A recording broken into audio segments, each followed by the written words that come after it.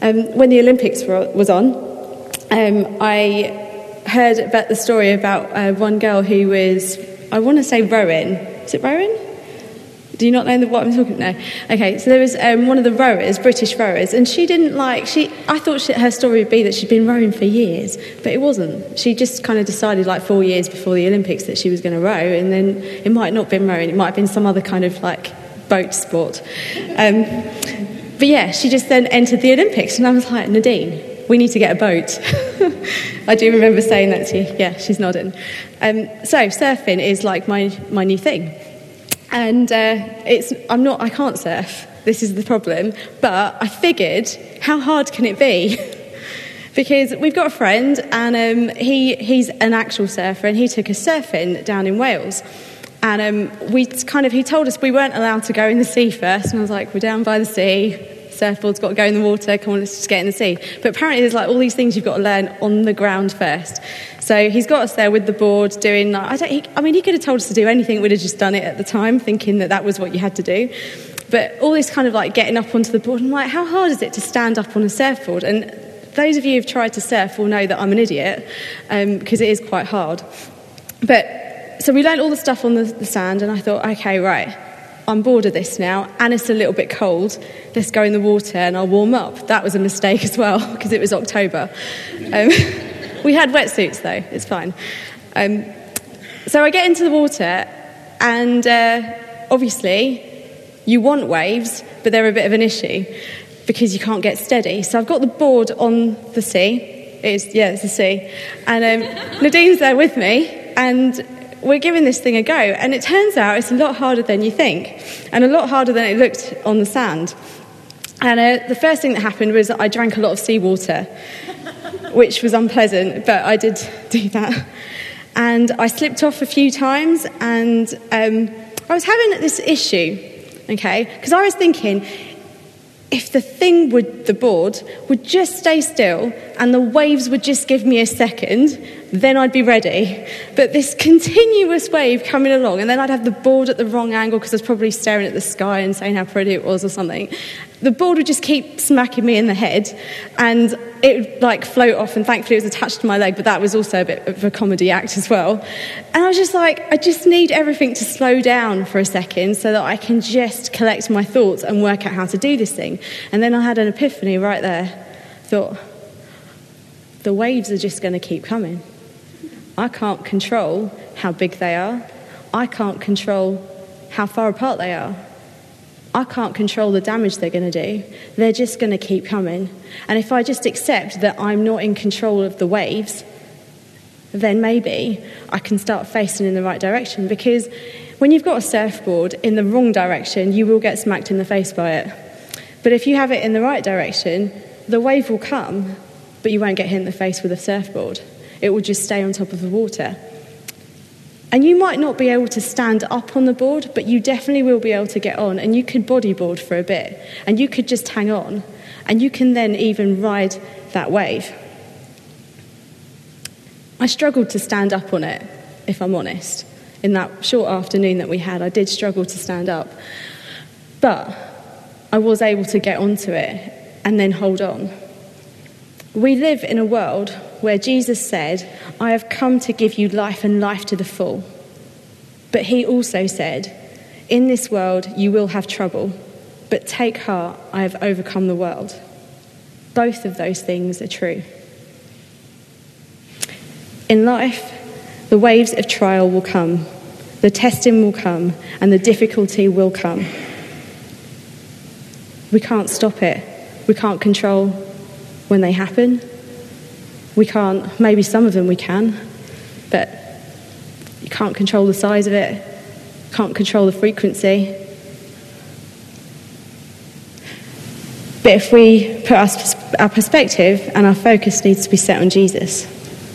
Sometimes we're going to look like we're surfing the wave, and other times it's going to look like we're just holding on. But it's so much better than being continually slapped in the face and taken under by the surfboard and the wave. Ron, where are you? Ron's going to come and do our reading. Please. I was like, I have Well, we're in James, which you can find at the back of your Bibles or at the end of your scroll down if you hit Revelation and then come back a bit before, just after you get to Hebrews. We're in chapter 1, starting at verse 1. James, a servant of God and of the Lord Jesus Christ, to the 12 tribes scattered among the nations, greetings. Consider it pure joy, my brothers and sisters, whenever you face trials of many kinds, because you know that the testing of your faith produces perseverance.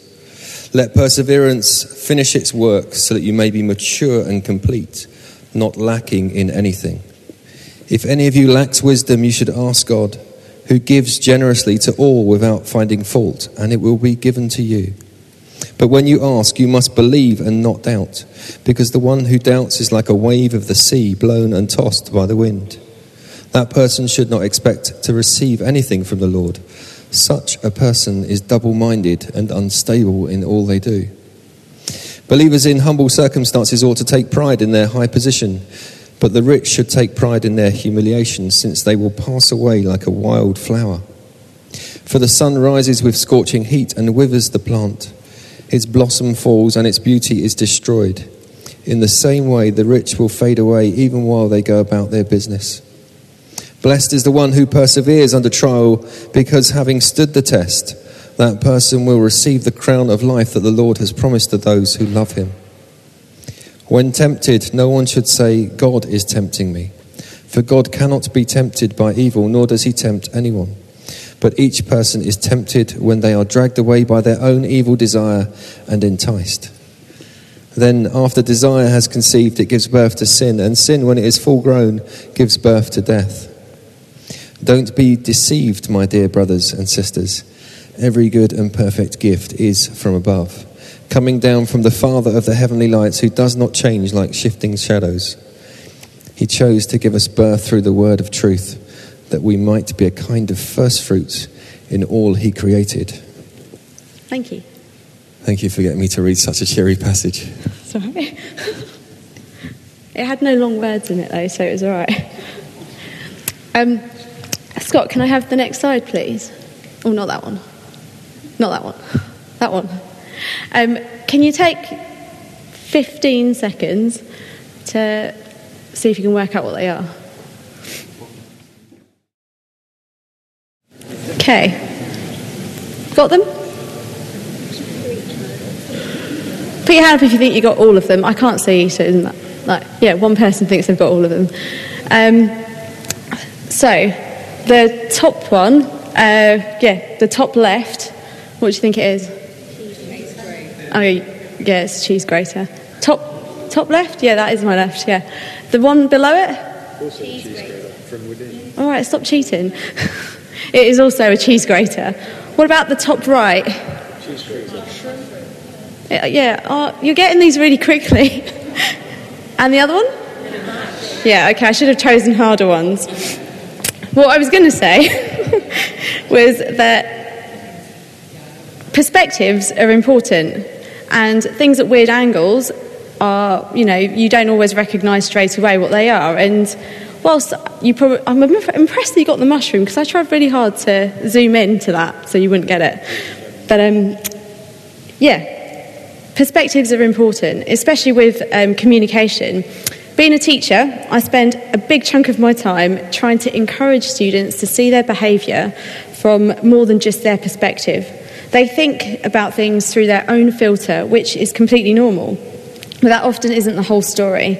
They need to be able to see things from somebody else's perspective and understand it from that as well. In some cases, both parties could be telling the truth, but the perspectives and the filters are different. Once upon a time, a famous Guy Trevithick said, "We see things as we are." I remember that too. So our filter and our perspective is important. If you only looked at these things, although you guys would have got it straight away, but if maybe I'd zoomed in and made it more complicated at a more weird angle, then you'd only be seeing, and in fact, if you only saw that of the true image, you'd only be seeing one perspective of it. You wouldn't see the thing as it is incomplete. So it's important that when we read the Bible and we glean life lessons from it, that we don't undo what we know about God in the process, but that Jesus' teachings becomes the filter through which we understand the verses that we read. This does mean that we don't just cherry pick the parts that support what we want to do in life and ignore the parts that refine and challenge. Which brings me to the book of James and that really cheery passage that we read. The book of James wasn't initially favoured by an old theologian, 16th century theologian called Martin Luther. He had issues with it, but he did eventually accept it. But the issue that he had with it was that it seemed to be about, it was quite harsh. It seemed to focus on the law, and it didn't seem to preach a message of grace. And it's, of course, easy to read James in isolation and to feel like it's incredibly harsh. It's only a short book, but it feels like, it's really challenging. And, okay, maybe that's too much. Maybe that's too harsh. But to read it and not use the filter of who we know God to be and the message of grace would be unwise. It's important to realise that the Bible as a whole points to Jesus. All of it does. It's all about Jesus. And I say this, but because to read the Bible without remembering who Jesus is like only knowing half the truth, maybe even less than that. Jesus and his gospel of grace should be our framework to which we understand the rest of the Bible, including James. And I sort of wanted you guys to frame that, and you have, brilliantly. So this is our framework to read James, because as we go through this passage and as we meet the challenge of the things that James says and the things that God encourages us to be challenged by, this doesn't suddenly become untrue. Who God is isn't suddenly undone, and how we know him to be in our difficulty doesn't become null and void because of that challenge. So I'm going to leave that there, and if you, at the end of the night, you want to come and take a photo of that, because I know certainly will, as a reminder of not only what I say when I say God is my, but what we all say collectively as church. And it's testimony to maybe what God's done in our lives as well. We're not supposed to forget what our faith is based on. And this stuff in James is the masterclass bit. It's the mastering of our faith. I feel like I get this sort of talk a lot, but bad stuff happens. We experience suffering. We make mistakes that cause our suffering, and we live in the consequence of the mistakes of others gone by that contribute to it. We face trials that make sense, and we face many trials that don't add up or make any sense. And yet, we have a God who is not distant from us in all of these things. He is right there with us and joins us in the parts that are difficult. But the reality is that he doesn't always fix it or remove it, especially not always in the way that we would like him to. And naturally, we see things from our perspective, and we can't be blamed from that. We're not God. But the book of James suggests to us to consider a different perspective on our trials. He doesn't abolish or override the notion that we should pray to God about everything. Some of the trials we face are due to us, but not all of them. And it wouldn't be the full story to not take on board what James says. At first glance, really harsh, not very cheery.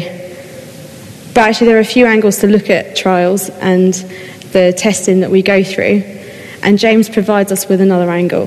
He says, "Consider it pure joy, my brothers and sisters, whenever you face trials of many kinds, because you know that the testing of your faith produces perseverance." I read that, and I've read it before, and I've even had people give me that verse when I've been going through difficulty, and I think, how can facing trial be considered pure joy? I'm not sure how he's come to that equation. And I don't know if I can buy into it. How did he get to that kind of conclusion? Testing your faith produces perseverance, and perseverance builds faith and maturity. When our faith is tested, our faith muscles grow, and our faith is stronger. Interesting fact about our muscles. Steph and I went running this morning, and we're now feeling what the muscles do when they're starting to grow. And I also went running yesterday morning, and it hurts even more than that. But when your muscles grow, What's got to happen first is that it's got to have this tension, and this tension's got to go beyond what it can do normally. And so it hurts. The muscles get damaged, but they have to get damaged and they have to hurt before they can then get stronger. It's really interesting that our own bodies do that. That to get our bodies stronger, our muscles to be stronger, our physical muscles, they have to be pushed beyond what they can normally do. And then as they heal, they get stronger. Weird or not weird? Because God made us. In the moment, I want the pain to go away and I want it to stop hurting. And yet at the same time, I want it to be stronger. I want my muscles to be stronger. Because I know I can't make them stronger any other way. And our faith is strengthened as we wait on God and as we live out our faith. In the difficulty, I want it to go away. And I'm sure that you guys have been in that situation too, where you want it to go away. And yet, if I were to draw a graph of my life and plot on there the things that have been difficult, and then also highlight the things that have helped me grow as a person, they would be the things that I found difficult. They would be the difficulty and the sadness and the suffering that then I saw the most growth.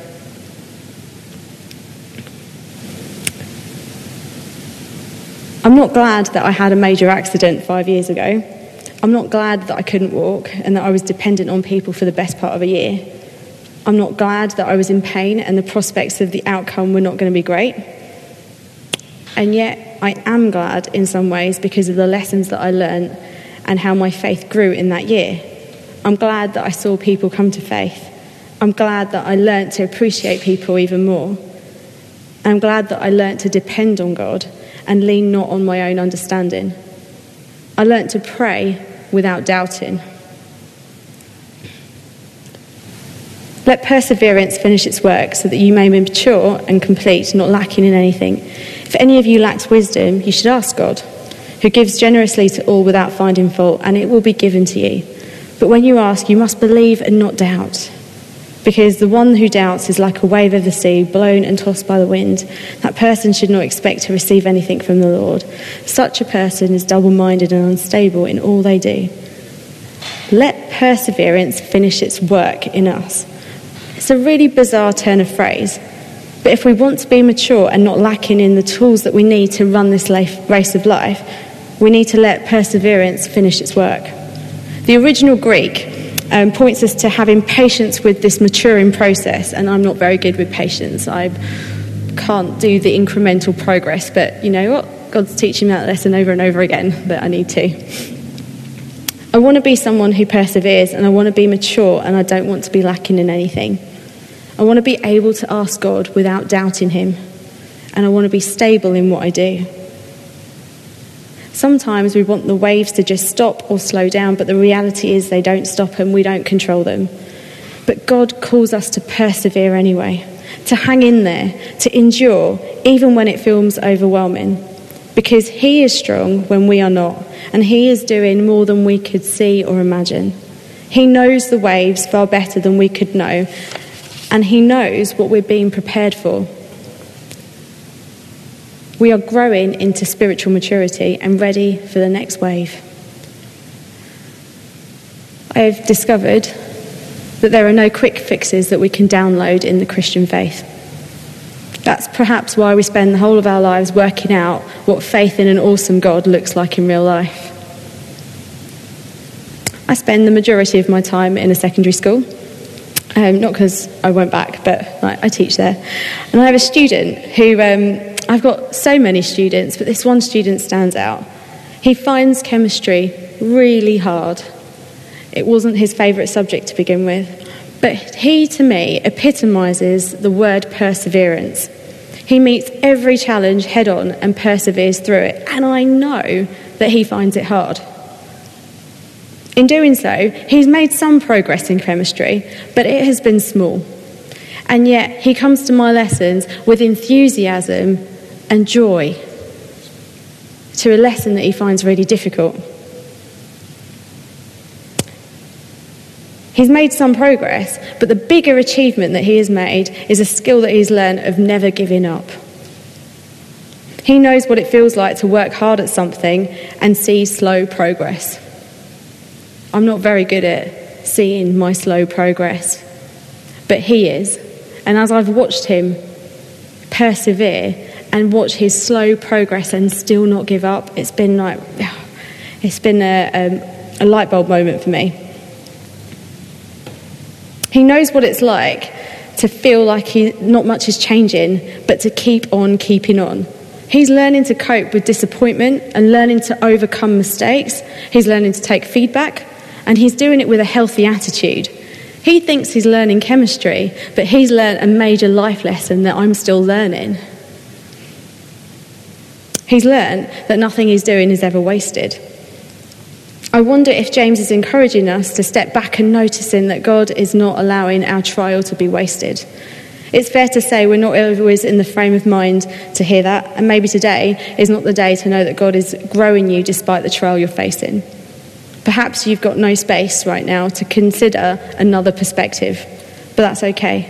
God is big, and he's awesome, and he loves us and meets us where we're at.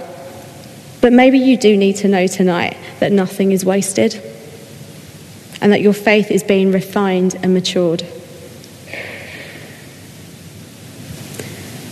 Blessed is the one who perseveres under trial, because having stood the test, that person will receive the crown of life that the Lord has promised to those who love him. My dad says that this is his favourite verse. He himself has faced many trials and seems to exude joy. If you've seen my dad, you'll know what I mean. Whether it's been health or relationships or poverty, he has kept smiling and kept the faith. He has never shouted that God wasn't real, but would continually ask, God, I don't know what you're doing, but I know you are doing something. Not so long ago, I remember having my character and calling completely annihilated by a colleague. And at the time, no one seemed to want to defend me, and this person did in fact get away with doing it. It lasted about 2 or 3 years, and in that time I wondered a lot about my calling and in fact whether or not this person was right. I weighed up what was being said about me, and I tried to extract the feedback that I should hear. I tried to adjust my behaviour and how I was coming across or what was being said of me. I used to cry on occasion because doing that day meant stepping into what I felt like a never-ending barrage of attack and being under the microscope, where it only seemed to be me and my behaviour that was on trial. My reaction was the reaction that everyone was watching. But I did persevere, and I did continually say to God, I don't know what is happening, but I know that you are doing something. I'd love to tell you the end of the story was amazing and it all changed. But the end of the story is that nothing was ever resolved. Nothing was ever put right, and the person just left. But nothing is wasted. My faith did grow, and I became more resilient. And I know God has prepared me for more to come, and I know more will come. Jesus said, in this world you will have trouble, but take heart, for I've overcome the world. I don't know what trial or testing you are facing, whether it's work, relationships, sickness, family, money. But I do know that God is using it and working in you and in me. And I know, and it says in his word, that he is doing immeasurably more than we can see or imagine. When tempted, no one should say, God is tempting me, for God cannot be tempted by evil, nor does he tempt anyone. But each person is tempted when they are dragged away by their own evil desire and enticed. Then after the desire is conceived, it gives birth to sin, and sin, when it is fully grown, gives birth to death, not life. James really uses this to call us on our motivation for what we do. It's funny and not funny sometimes that I often have conversations with my students about the fact that I haven't been with them all day and they are responsible for their behaviour and not the entire class or their teacher necessarily, and they've got to take responsibility for who they've been that day. And James would remind us that God is not responsible for our sin, and the way that we give in to temptation is us. We're responsible. But it's not meant to make us sound like terrible people. It's meant to help us understand our weakness.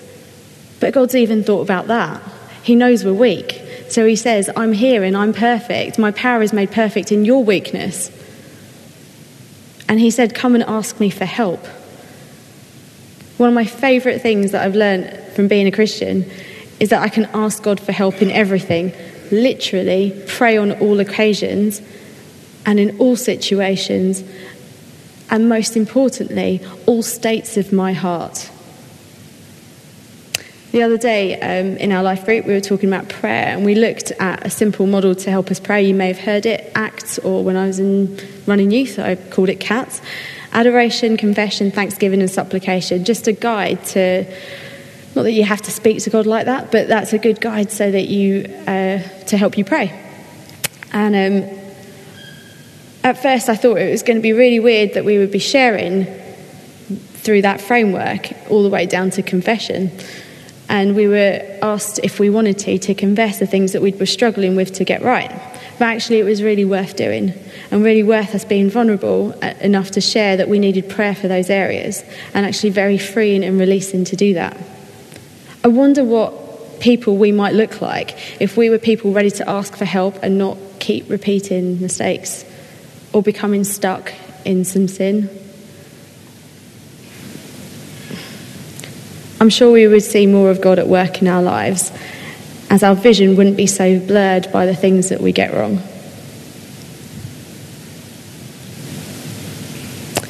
The passage ends with, "Don't be deceived, my dear brothers and sisters. Every good and perfect gift is from above, coming down from the Father of the heavenly lights, who does not change like shifting shadows." Our situations will change, but God doesn't. This is our framework that is still true, even though we face the challenge of maybe understanding what God's doing in our situations and how he's growing us and how he's using those challenges to prepare us and to grow maturity in us. But this is our framework, because it is true that God is my everything. He's my safe place. He's my lifesaver, my hope, my peace, my strength, my all in all, my helper,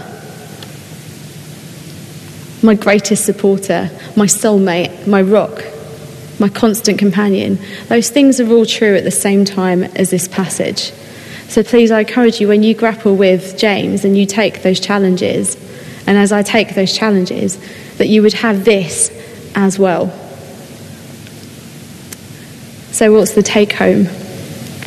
What are you facing? What have you faced? Where do you need God to help you persevere?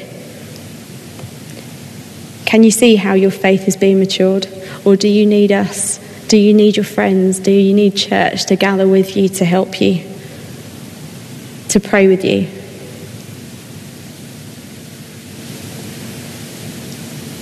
Maybe how you see the wave come in needs God's vision and not our own. Maybe we need God's perspective on what we're facing and not our own. Rest assured that God sees where you're at. He sees where I'm at, and he meets us there because he loves us. Let's pray.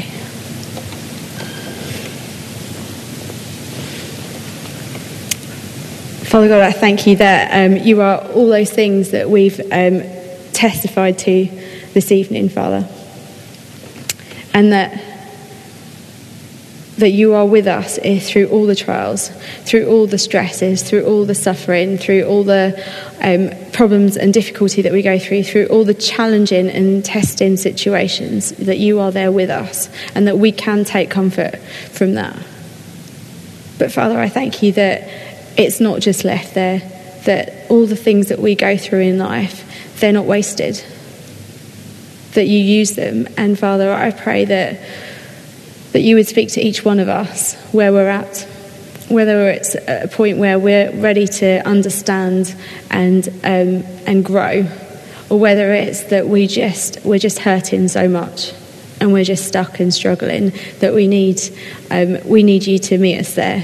Father, whichever it is, whether it is that actually we're surfing the wave pretty well at the moment, but we want your strength and we want your help to be able to do that. Father, would we know that we can come to you with everything? So yeah, as we go out into this week, Holy Spirit, would you fill each one of us, and would you strengthen us? In Jesus' name, amen.